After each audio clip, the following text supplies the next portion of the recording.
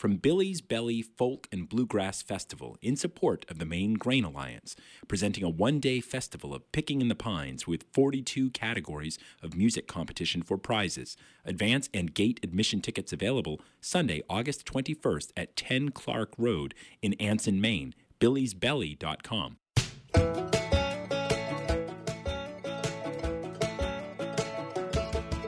On Wednesday, July 27th at the Alamo Theater on Main Street in Bucksport, join us for an evening of entertainment featuring Maine Summertime Stories. Come hear great stories told by talented local storytellers reflecting on summer experiences in the great state of Maine. The show goes from 5:30 to 7, doors open at 5. A suggested donation of $10 per person will gladly be accepted at the door. Light refreshments will be provided for free. This entertaining and interesting event is being presented by WERU Community Radio, Bucksport's Wednesday on Maine, and Northeast Historic Film. That's Maine Summertime Stories, Wednesday, July 27th, 5:30 at the Alamo Theater in Bucksport. Come listen.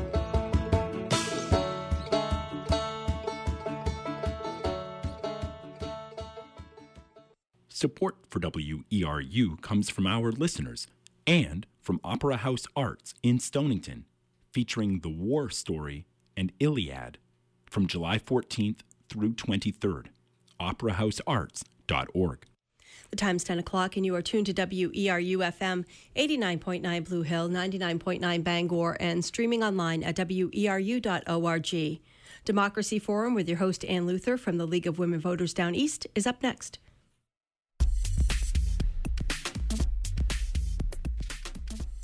Good morning. Welcome to the Democracy Forum.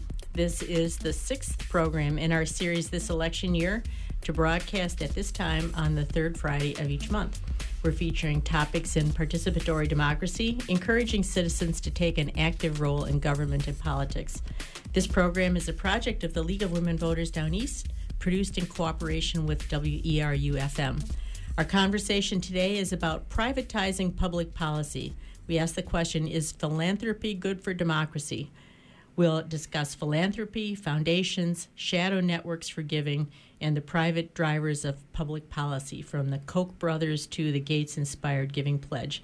We'll be taking your calls during the second half hour of the show, so stand by to join the conversation. This is Ann Luther of the League of Women Voters of Maine. I'll be your host for the Democracy Forum. Let me introduce our guests this morning. Joining us in the studio today is Theda Skocpol. Theda is the Victor S. Thomas Professor of Government and Sociology at Harvard University, where she served as director of the Center for American Political Studies 1999 to 2006, and as Dean of the Graduate School of Arts and Sciences 2005 to 2007. She also serves as director of the Scholar Strategy Network. The author of 9 books, 10 edited collections, and more than 100 articles. Her current research focuses on civic engagement, governmental transformation, and reform politics in the United States, and on the development of U.S. social and educational policies in historical and comparative perspective. Welcome, Theda. Nice to be here. Yes, love having you on. Joining us by phone today is Alec MacGillis. Alec covers politics and government for ProPublica. MacGillis previously spent 3 years writing for The New Republic and 5 years as a national reporter for The Washington Post, where he was part of the team whose coverage of the Virginia Tech shooting won the 2008 Pulitzer Prize for Breaking News. He won the 2016 Robin Toner Prize for Excellence in Political Reporting. His work has appeared in the New York Times, The New Yorker, and Harper's. Welcome, Alec. Hello, Alec. Looking for Alec. Okay. Yes, Alec's here. Okay, great. So let's get started. I'm going to read a little quote here, starting, "It's not a democracy. It's not even a constitutional monarchy. It's about what Bill and Melinda want." That's a quote from Greg Gonzalez, the co-founder of the International Treatment Preparedness Coalition, talking about the Gates Foundation and its influence over the global health landscape. Let's talk about that. In his 2014 article for The Atlantic, Gary LaMarche asks, is philanthropy good for democracy? He examines tax structures that allow the accumulation of great wealth, tax incentives that encourage charitable giving, and he wonders if money that might otherwise be available for elected officials to pay for programs decided through democratic legislation are instead spent to serve the private interests and priorities of a very wealthy few. We're going to talk about that question today. So, Theda, let me put it to you first and ask you to put this in historical context for us. Can you talk a little bit about the history of philanthropy in this country and giving, going back to Carnegie and big-time philanthropy in the Gilded Age and so forth? Just give us a little background there. Well, philanthropy by very rich people who mostly have made their fortunes in the latest rising industries is nothing new. It's been there in the United States since, as you point out, since really the 19th century. And it's not untypical of a lot of other societies. We can look back at aristocrats in Europe and even in Asian countries like China. Philanthropy is important. What sets the United States in the modern era apart, though, is that we have probably created tax structures that much more than any other advanced industrial democracy allow the values and preferences of our very wealthy citizens to have a magnified impact in civic and political life. That's how I would put it. I'm not talking here about tax arrangements that allow the accumulation of more and more wealth, like the carried interest provision that Alec McGillis has written about. But I'm talking more about the charitable giving deductions, which sound nice. And in fact, a lot of Americans give to their churches or religious congregations and claim those deductions. But the most massive deductions are claimed by very wealthy people who are giving to places like the charity I work for, Harvard University, which isn't really a needy institution, or they're giving to a variety of causes that they care about, that they define, many of which are, you could say are worthy. But they're not decided by any kind of democratic or public deliberative process. Now, Warren Buffett and Bill Gates frequently invoke Carnegie back to the 19th century when they speak of their Giving Pledge campaign, which commits billionaires to giving away at least half their money. So you look at some of the things that they work on, eradicating malaria from Africa. What could be wrong with that? All right, so it's not replacing the water mains in Flint, Michigan. Still, sort of, Alec, what's the problem with this? Well, you're right that they do often invoke Carnegie, and he wrote sort of a grand manifesto actually for sort of high-end philanthropy and why the very wealthy should give away a lot of their money, and they frequently quote from that to sort of explain their own giving and to urge others to follow their example. The funny thing about the manifesto is that there's a whole other part to it that doesn't get quoted as much, and that really kind of gets at some of the problems with this whole approach to addressing society's problems. Carnegie goes on this whole riff about how the very wealthy should give away their money because that they are simply in a better position to choose how to spend society's riches than if the money were dispersed more broadly, either in the form of higher wages for workers or sort of implicitly by taxation. Although at the time that he wrote that, there was no income tax, so he was really referring more in the manifesto to wages. But he had this remarkable quote where he said that if we were to give away our money just sort of in a broader way, and let regular folks decide how to use it on their own in the form of higher wages, that would be a bad idea because it would be, quote, wasted in indulgence of appetite. So basically, if these plutocrats just were to pay everyone a bit more or pay higher taxes into the commonweal, money would get blown, basically on booze and vice is basically what Carnegie is saying, and you see that mindset carry through to today, where you have these very wealthy individuals who really do firmly believe that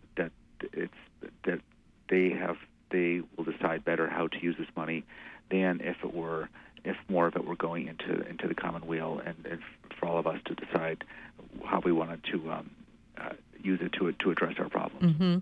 Theda, talk about what you've been working on and how it reflects on this discussion. Okay, I will.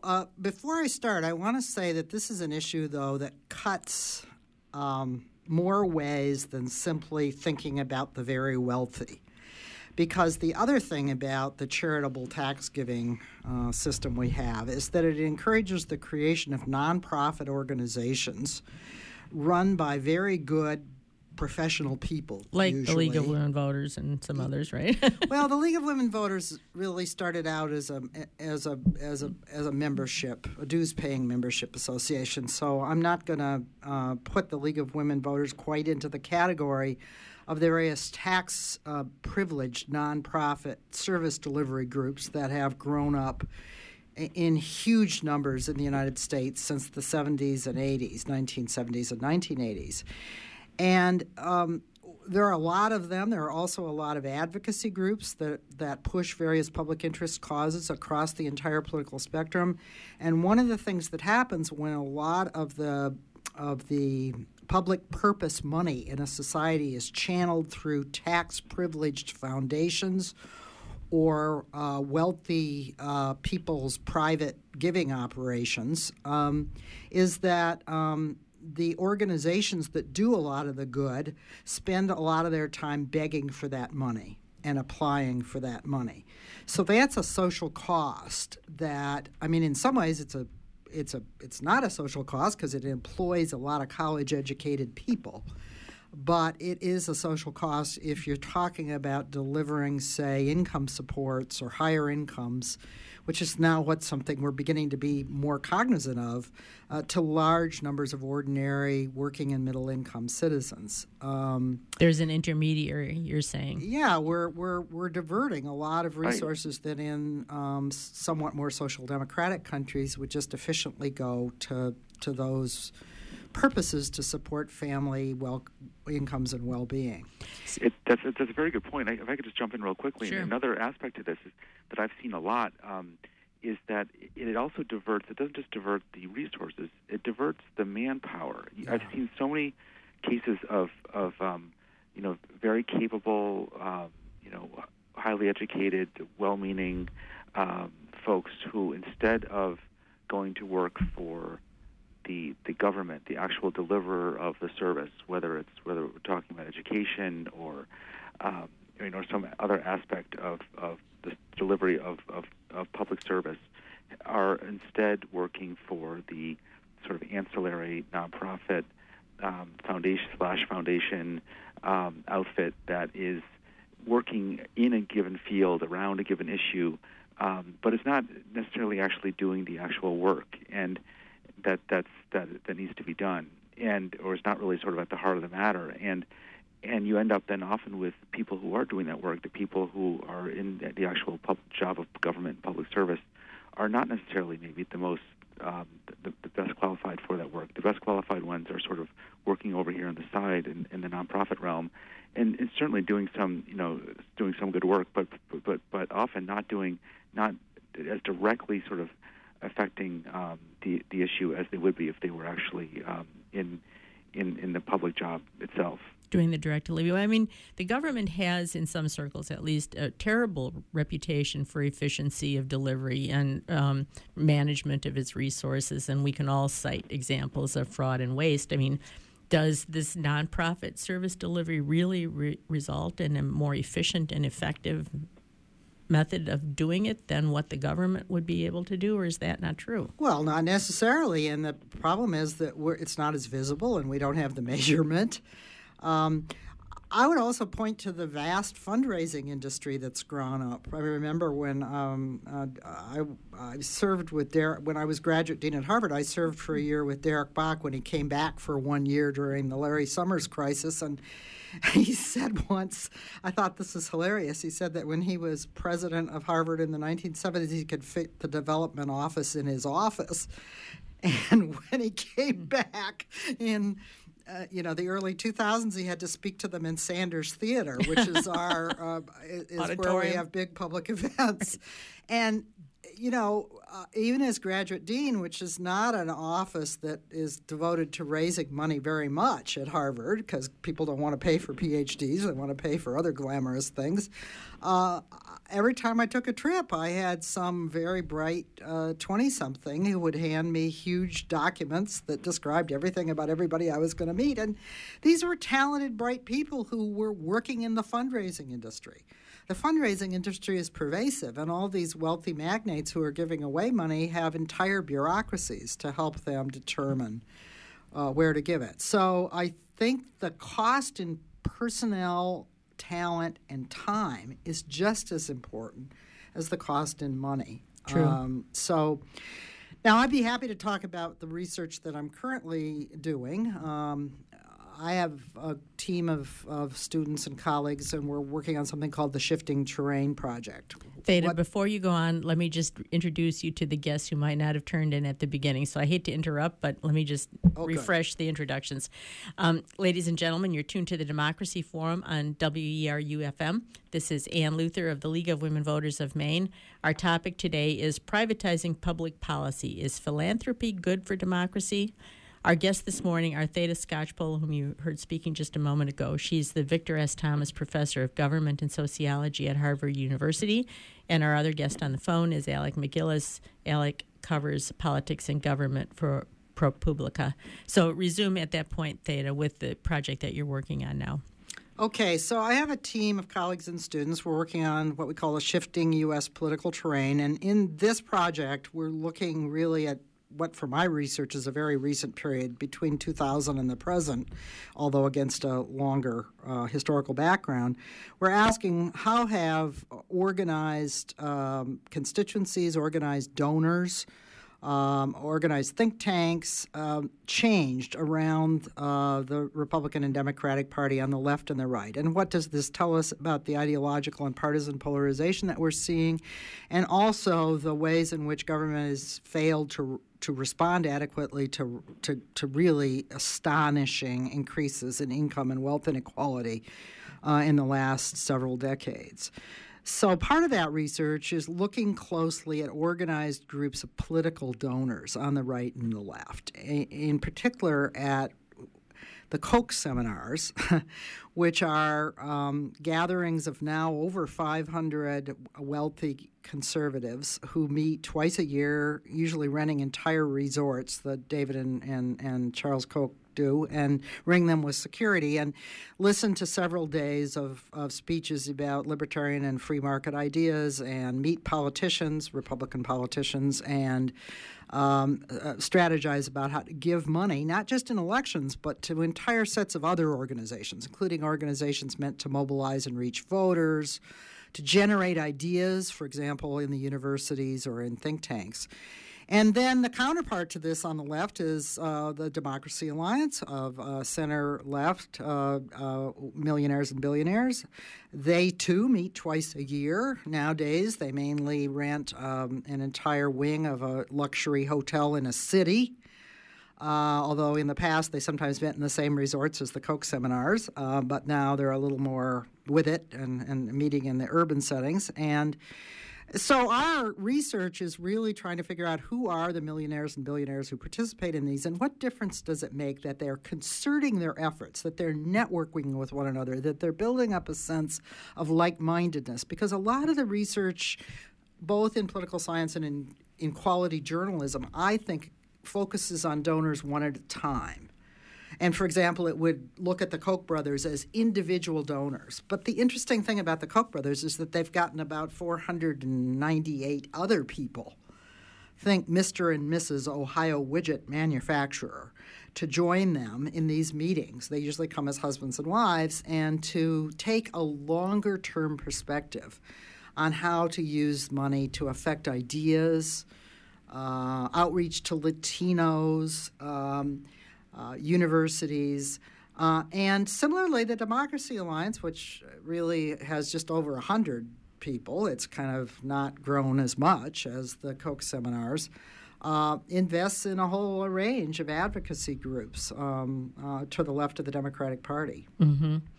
I want to put the same question to you, Alec. I know it's going to be just a slight change of subject, but talk about your article for The New Yorker and the other work you've done on charitable giving and how that reflects on our conversation. Sure. Well, I did a big article for The New Yorker that ran just a couple of months ago, looking at this whole question of high-end philanthropic giving in this sort of new Gilded Age that we have. And I focused on David Rubenstein, who is the co-founder of the Carlyle Group, this huge private equity firm that's based in Washington, D.C., and that's become incredibly successful over the years by basically sort of combining Wall Street private equity investing with sort of Washington lobbying and figuring out how to make money sort of through Washington connections, especially in the military-industrial complex. And David Rubenstein has become fabulously successful as the co-founder of that firm.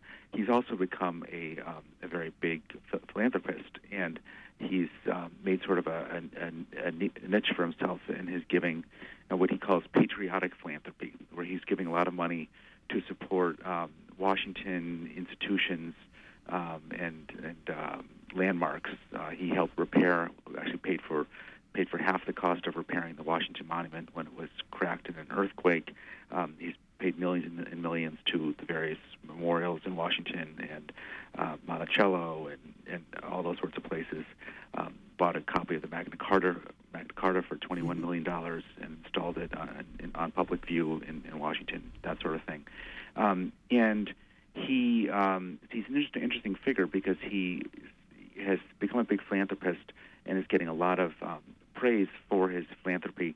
At the same time, he has been very, very pivotal in helping to preserve this tax loophole that Theda mentioned earlier, the carried interest loophole, which allows private equity firms, private equity managers to have their incredibly high pay taxed at a very low rate. And this loophole, which more and more people now sort of agree across the political spectrum is not really fair or tenable, has managed to survive for years and years, thanks in large part to lobbying by people like David Rubenstein. And so my piece gets at this whole question of how should we think about this? How should we think about the fact that someone like David Rubenstein is, on the one hand, giving away quite a bit of his money.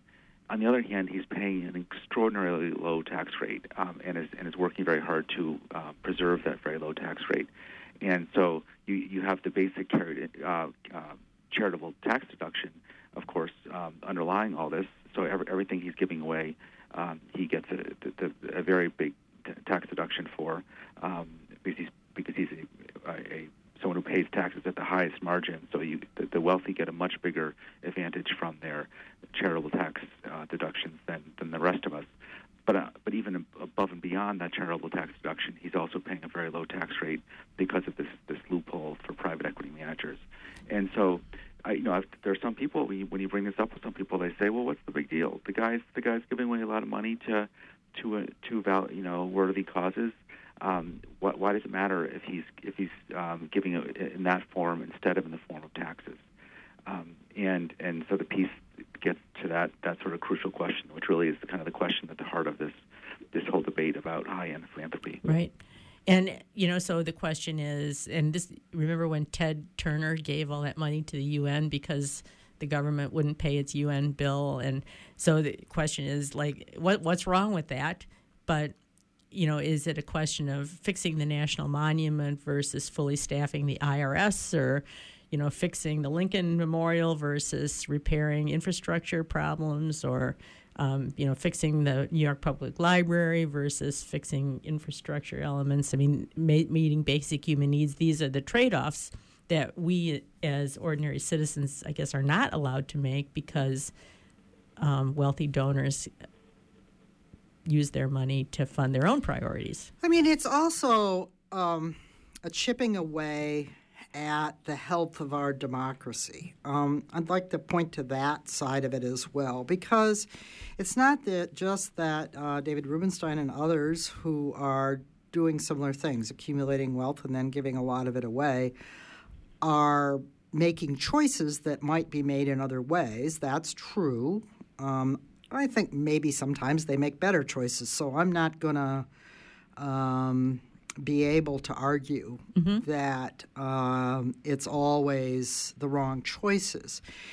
But they are actually using our money, not just theirs, because that's what these, at least in the social sciences, that I'm a social scientist, we treat these tax deductions as if they were foregone taxes. So they're really using my money and yours, not just their own, to make choices. And as time passes, Americans also become less and less aware of what it costs to have the things that we together need. I mean, I remember in the research I did on American voluntary associations through much of American history, they were dues-based.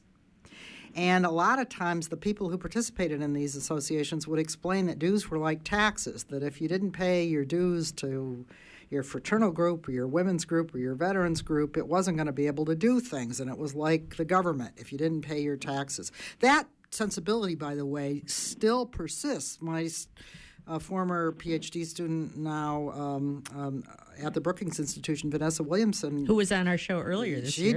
She did a thesis on what Americans think about taxes, and Americans still believe, there's still the belief that it's our duty to pay taxes, and there are a lot of people who will articulate this traditional idea that if we don't pay them, we're not going to have things that we want together. But I think what's happening is that these tax arrangements, both on the income-generating side and on the giving side, are eroding the connection that citizens would make about how much it costs to do various things. Most Americans would probably want to repair the Washington Monument. They also want to make sure that people have Social Security and Medicare, and most still would want some kind of basic health insurance. And we don't have the resources for those things because more and more of it is diverted. Right. To individuals and to foundations. Yeah. And this is not a liberal conservative thing in the final analysis, because it was liberals who pioneered a lot of this. Well, and as Gary LaMarche points out in the article I mentioned at the top of the show, these foundations fight to the death to preserve that charitable deduction and to preserve their own interests through... Well, for example, I'll give a very concrete example. Very early in the Obamacare debates, back in 2009 and 2010, one of the sources of revenue for paying for health insurance, which, remember, Obamacare is about health insurance for low and lower middle income people who had been left out of the various tax subsidized forms of health insurance we had in this country to that point. One of the ideas was to modify the charitable tax deductions so that if you're giving to very wealthy, if you're a very wealthy giver or giving to a very wealthy cause, you wouldn't get as much. Well, I mean, Harvard University went to war. The major foundations went to war. This was liberals, otherwise, who would be patting themselves on the back as do-gooders, who were making sure that that source of funding for the most egalitarian major social policy to pass in the last 50 years was not there. Yeah. Gara, would you like to jump in with a comment?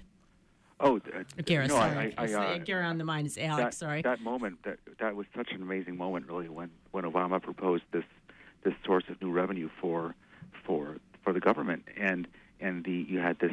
I remember just watching it get quashed so quickly by the foundations and the universities. The universities were a huge part of that because they rely so much on these big gifts, and the university lobby is way more powerful than we realize.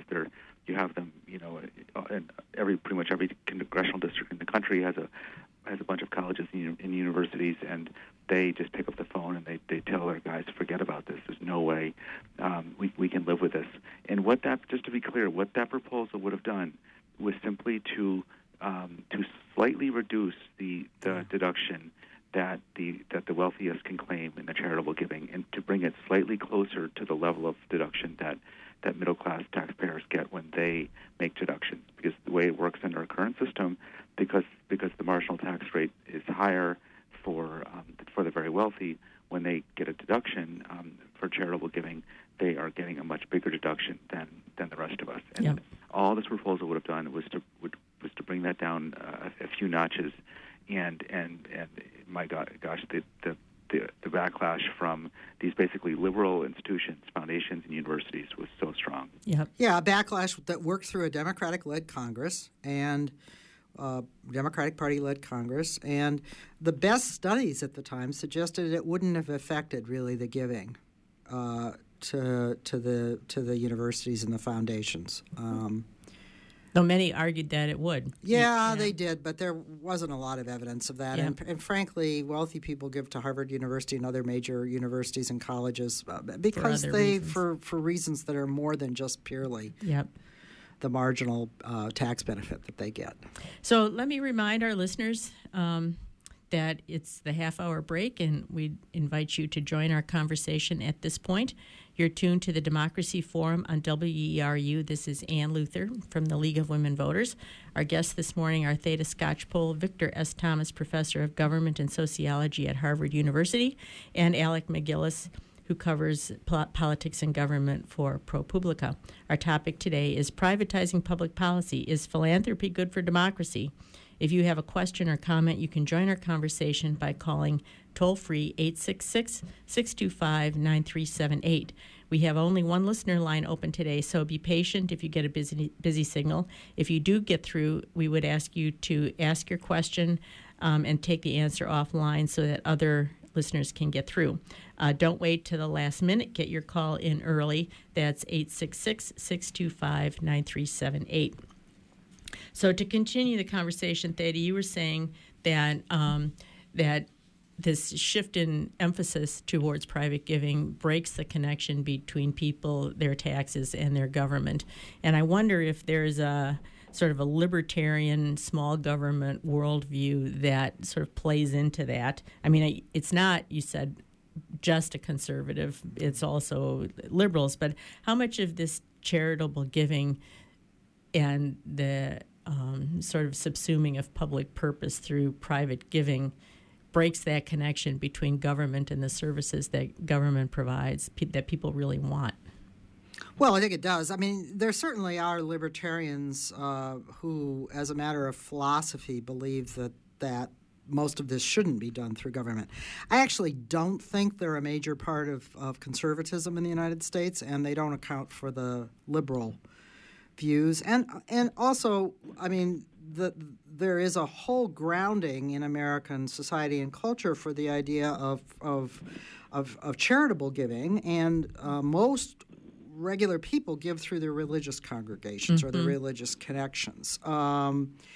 And I don't think there's anything in the world that could change that fundamentally, or even should. That's what America has always been about, a combination of government action and voluntary action, particularly in communities, local communities or in faith communities or in value communities of various kinds. But we are seeing a new kind of extreme and distortion of this with the rise of the super wealthy once again and their ability to manipulate the channels of giving. And in our research, we're looking at some of the ways in which they manipulate charitable giving channels to actually shape politics, which is not supposed to be exactly the way it works. But a lot of the vehicles that are tax privileged allow for secret giving into politics. My own personal view, apart from my research, is that we ought to get rid of some of these distinctions and simply let people give where they're going to give, but it should all be visible. Transparent, right. I think it's very discouraging that people spend a lot of time figuring out whether they're going to have C3s, C4s, C5s, C6s, and how they're going to manipulate them. And frankly, it isn't all Citizens United in the Supreme Court. The very wealthy have phalanxes of people to help them figure out how to use the tax code, and that's been going on for decades. Now, Alec, you didn't have any trouble finding out about Rubenstein's giving, did you? Or well, Well, no, because his giving is traditional charitable giving, although giving to C3s, that it's interesting. He does not give much, if anything, to political entities, whether to parties, candidates, or these C4s. And the C4s are these basically political groups that kind of masquerade as social welfare entities, and you don't get a tax deduction if you give to a C4, but they're not disclosed, and so that's where you've seen this big boom in political giving to these 501c4 groups, such as American Crossroads, GPS, which is the big group started by Karl Rove, that's been very prominent these last few campaign cycles.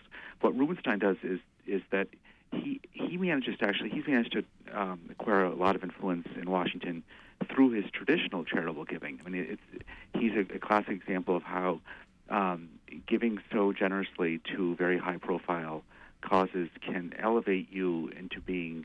It gives you sort of an aura of influence and an aura of sort of benevolence that lends you then great weight when you go to plead your case for an issue that matters to you, such as in his case the carried interest loophole. Right. He takes it even further. In his case, it becomes very, very sort of direct kind of influence, where he will. One of the things he pays for in Washington are these very sumptuous dinner salons that are held at the Library of Congress every few months in the beautiful Great Hall of the Library of Congress, where he brings together, invites a whole bunch of congressmen and their wives and their spouses to come to the Great Hall, and he'll have a famous historian come for dinner. Robert Caro or Ron Chernow or any number of Doris Kearns Goodwin, these kind of folks will come for dinner at the Great Hall. We'll have this lovely dinner, and then he'll sit with the historian after dinner, and they'll have a nice conversation about the president or the subject of the historian's work. And on the one hand, it's this nice evening, and exposes these congressmen to some history. On the other hand, of course, it's a fantastic way for David Rubenstein to find himself alone in the room with dozens of congressmen every couple of months who feel beholden to him for this nice evening. And that's the sort of thing that most of us don't get to do. Yeah. I mean, thinking about the big foundations, Harvard you mentioned, the Gates Foundation, the Koch brothers, the Clinton Foundation, the Ford Foundation, how much does it happen where once those big players set a priority, that everybody else who's working in that field has to sort of follow along? The head of the Rockefeller Foundation famously said of the Ford Foundation, which was much, much, much bigger, said everybody watches what the fat kid in the canoe does because he can tip the canoe for everybody else. And I wonder about that effect, where you always have to keep your eye on the big player because that's where the action is going to be. Once those priorities set, does everybody have to follow along? Well, they don't have to, but, there has been research on foundations, including those that have a clear ideological profile and others that, for the most part, they claim not to. They do. I would call it the lemming effect. I mean, there waves of ideas about how to do good spread through the foundation world, and you can see it. I mean, it takes the form of a new president at one of these major institutions coming in and holding a reconsideration of what they're doing, and out of that comes a new set of themes. On the liberal side, usually international. On the conservative side, much more focused on changing American culture and public policy. And then others follow suit in waves until, that plays out for 5 to 8 years, and then we have another one. There's also research that suggests differences on the two sides in the foundation world, that liberal foundations have huge staffs that micromanage shorter-term initiatives, at least until recently. But conservatives have invested much more For example, they'll pick up a major professor in a university and invest in my colleague Harvey Mansfield for years and years, who then generates large numbers of students who go out and shape the legal and political world. A lot of them are in Congress right now. Mm-hmm. So that's one phenomenon. I mean, I think the other one that I'd just go back to Alex's point about Rubenstein. I think that's very interesting that he only works through charitable giving. But of course, in the organizational world, a lot of groups on the right and the left have twinned organizations. They will use the same name virtually, and they'll have a C3 side, which can engage in things that are defined as charitable giving or education, and then they'll have a C4, which is not tax privileged, but where the C3 is tax coordinated. privileged. Yeah, the same people. For example, Americans for Prosperity, which is the flagship Koch political organization, is both a C3 and a C4, and it does a lot of its training of young people, and it's through the C3 side because that's educational, and then it does its political campaigns and policy campaigns directly through C4. Mm-hmm. And that kind of coordination allows certain donors to be kept secret, others to be more visible, but it allows the same people to be using both sets of activities in a coordinated way. Yep. Yep. So let me remind our listeners you're tuned to the Democracy Forum on WERU. This is Ann Luther of the League of Women Voters. Our guests this morning are Theda Skocpol, the Victor S. Thomas Professor of Government and Sociology at Harvard University, and Alec MacGillis, who covers politics and government for ProPublica. If you have a question or comment, we'd love to hear from you. You can join our conversation by calling toll-free 866-625-9378. So let's sort of just recap the problems for democracy that we see in this, and rather than suggest the answers to you, let me let you answer. You go first, Alec. Well, the basic problem, as I see it, is that you are creating a kind of a parallel system where you have, especially now in our time, in our new Gilded Age of extreme inequality and just this rise of extreme wealth, you have people who are making these decisions on their own, how they think that this outsized wealth that they've acquired should be spent, even if it means giving just yet another $100 million or $200 million to Harvard or Yale. And meanwhile, you have a commonweal, a public, the government and the sort of public realm that we hold together that is scrimping for pennies. And one example that comes to mind, is just sort of a particularly stark example of this, was, of course, a couple years ago when the Ford Foundation kicked in, what was it, I think, $125 million for Detroit to help Detroit through the bankruptcy and to spare Detroit from having to sell off some of the treasures at the Detroit Institute of Art. And on the one hand, that was a very, it was a very obviously very helpful and crucial gift by the Ford Foundation, and sort of an attempt by them to kind of reestablish their roots in Michigan. On the other hand, it was just a sign of where things have come to, that that this great American city is having to turn to the private foundation world simply to avoid bankruptcy. Yeah. Or to avoid selling its art treasures, because it still went through, and it still cut the pensions of the public employees in Detroit. I grew up near Detroit, and I remember as a teenager taking the bus downtown Detroit to see the city and going to the Art Institute. And I mean, just look at the city now. It's just been, it looks like a war zone. Yeah. So problems for democracy, Theda. Well, I agree. The setting up of a parallel system in which the wealthy, the values of the wealthy are magnified. That's the way I would put it. It's a newer aristocracy. It reminds me of the kinds of aristocracies that held sway at the end of the old regime before the French Revolution, in Europe, and it does not lead to good outcomes because it misallocates resources. But I just would stress again a point that both Alec and I made earlier, which is in many ways it's the distortion of talent and of the time of talented people and people of goodwill. Because it's the ripple effect. I like to think of it as a society in which everybody is looking upward. People are attending charity events. They're networking. And a lot of the effects, Alec's article is wonderful in this regard, operate through the networks that are created around the expenditures.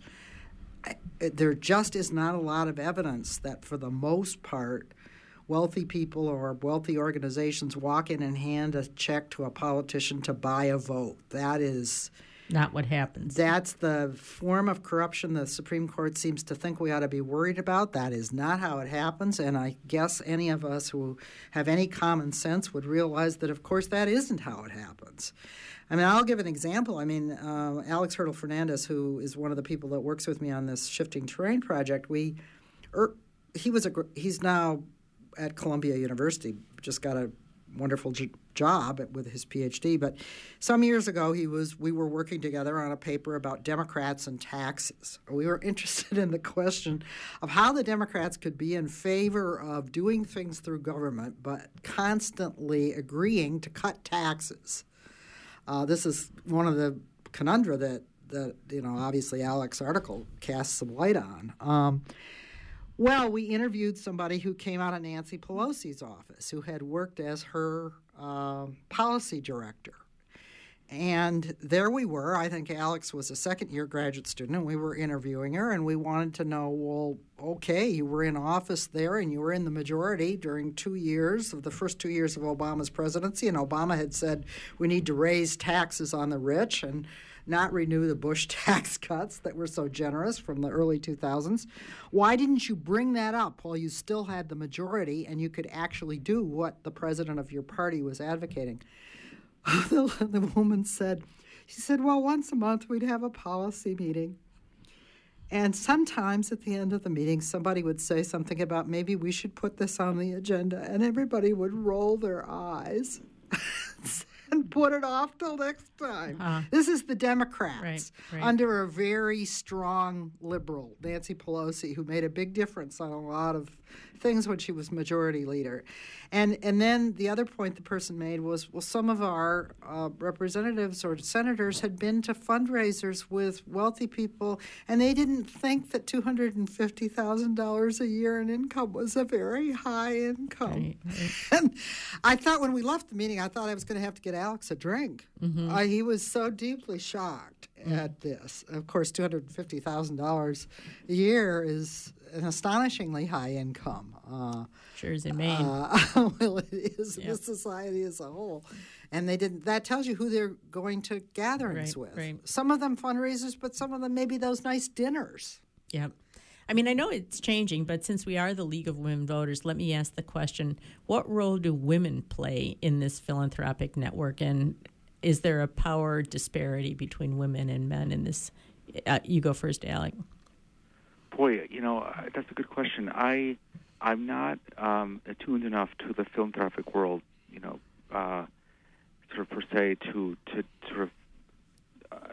know the folks I've focused on in that article were really the donors, and of course these Wall Street guys, these Wall Street titans who have become such a huge presence in the philanthropic world now are almost entirely guys. Yeah, I thought you were going to say that.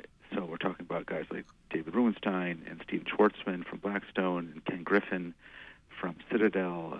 You go down the list, and they're all pretty much masters of the universe. I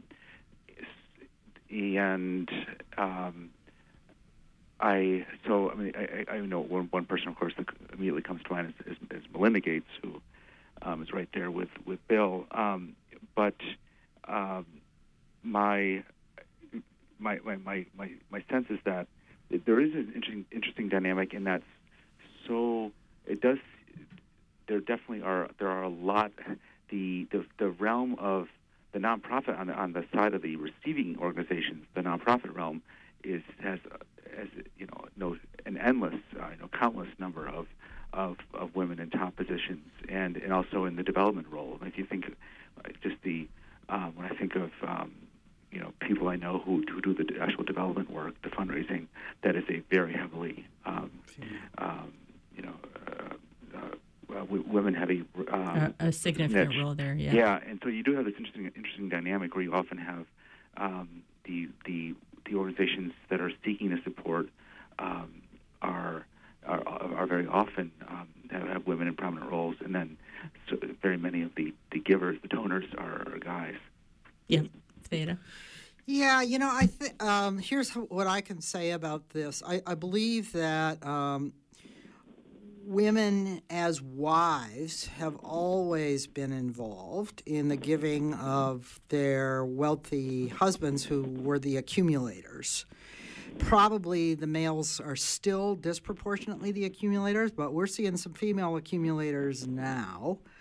And women also live longer than men. So you can have the phenomenon of a woman who inherits her husband's pile, and then remains very powerful in managing the fortune into the next generation and giving away part of it.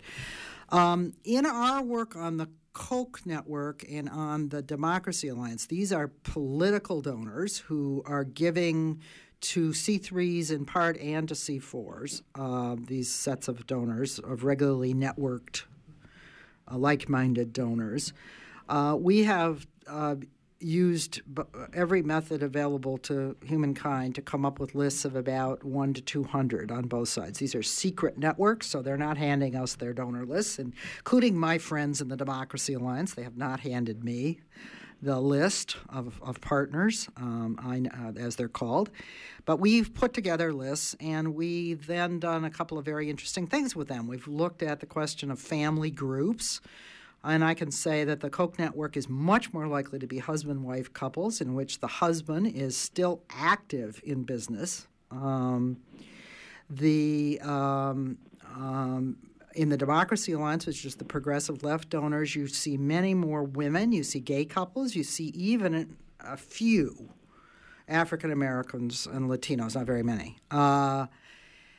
The industrial profile is very interesting. On the left, there tend to be more heirs and heiresses of big fortunes, we think. We've not nailed that down completely, but it looks like second or third generation. Yeah, people who are giving away, who are managing family foundations or family who weren't the prime accumulators.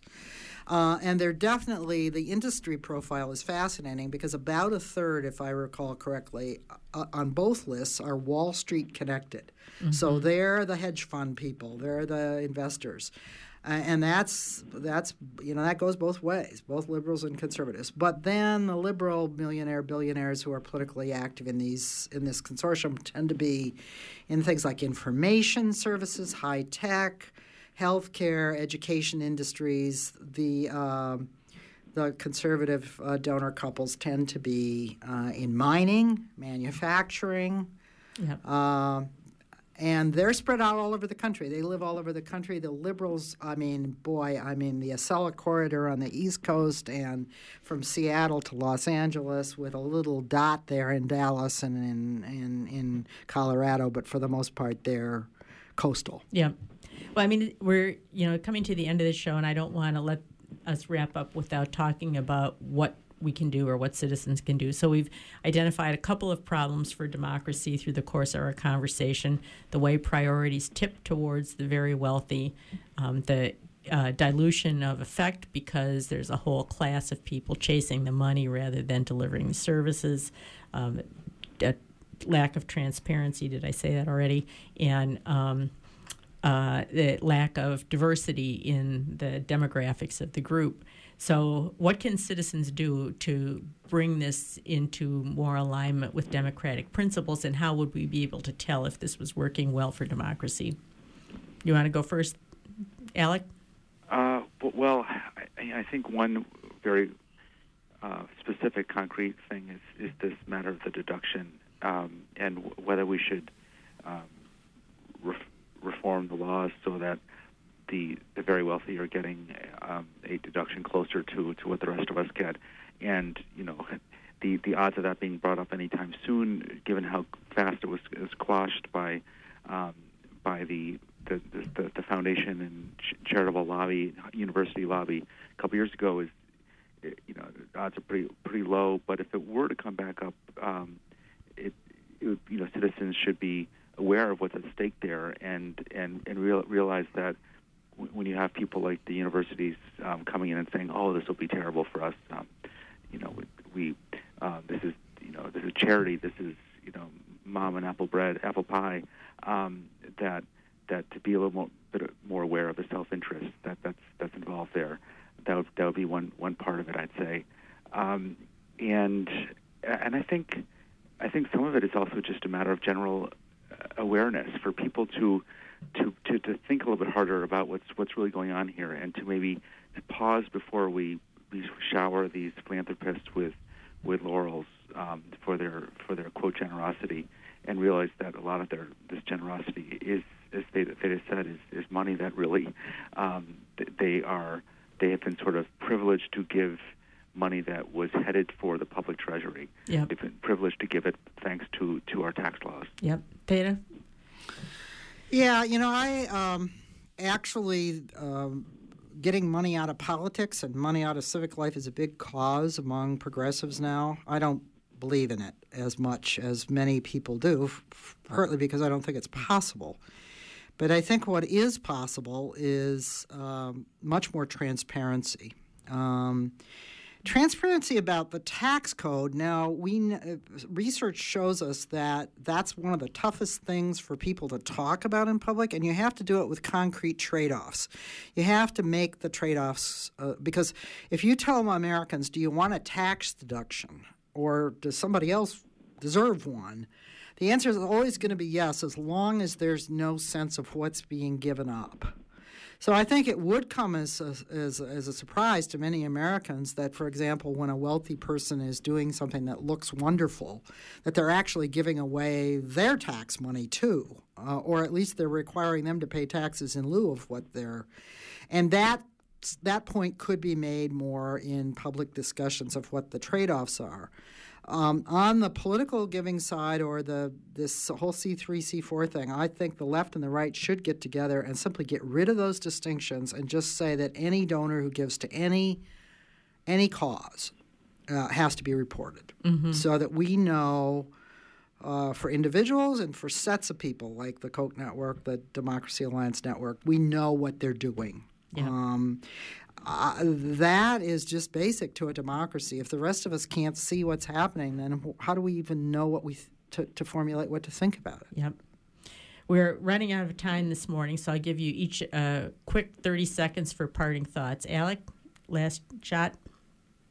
Oh, I think I've pretty much laid it out there. If I could just put a little plug my own self-interest, since this is all occurring in the context of this crazy presidential campaign that we have. I just today put up a very, very long, in-depth article on a related subject, which is basically how the Republican Party has cracked up and focusing on one place in America, Dayton, Ohio. I spent a lot of time there and did a very deep dive on how the Republican Party kind of collapsed in this one place and led to the rise of Donald Trump. A lot of history and research in that article, and some of your listeners might find it interesting. Alec, if you send me a link to that article, I'll post it with a note from the show. Thank you. Theta, last word? Yeah, I mean, I'm going to read that one. Since how the Republican Party has split apart is fascinating. I think we could take something like health reform and health insurance. And it would be just fascinating to look at the array of tax-privileged actors who are either trying to substitute for that or trying to defeat it, using all kinds of mechanisms that are really deploying the money all of us owe in taxes. even though most Americans really have a pretty big stake in making sure that we have seamless health insurance for everyone, since even those who have good health insurance usually have relatives or friends who are at risk or could be without it. Here comes our theme music. That means we're running out of time this morning. So thank you to our guests, Theda Skocpol, the Victor S. Thomas Professor of Government and Sociology at Harvard University, and Alec McGillis, who covers politics and government for ProPublica. It was a great conversation. You've been listening to the Democracy Forum, a project of the League of Women Voters, produced in cooperation with WERU-FM. Thank you to Amy Brown, our engineer at WERU. Thank you to our listeners. Our website is lwvme.org. You can go there for more information about this topic, to read some of the articles we talked about on the air, or to learn about other shows in this series. And you can email us at downeast@lwvme.org. See you here next month.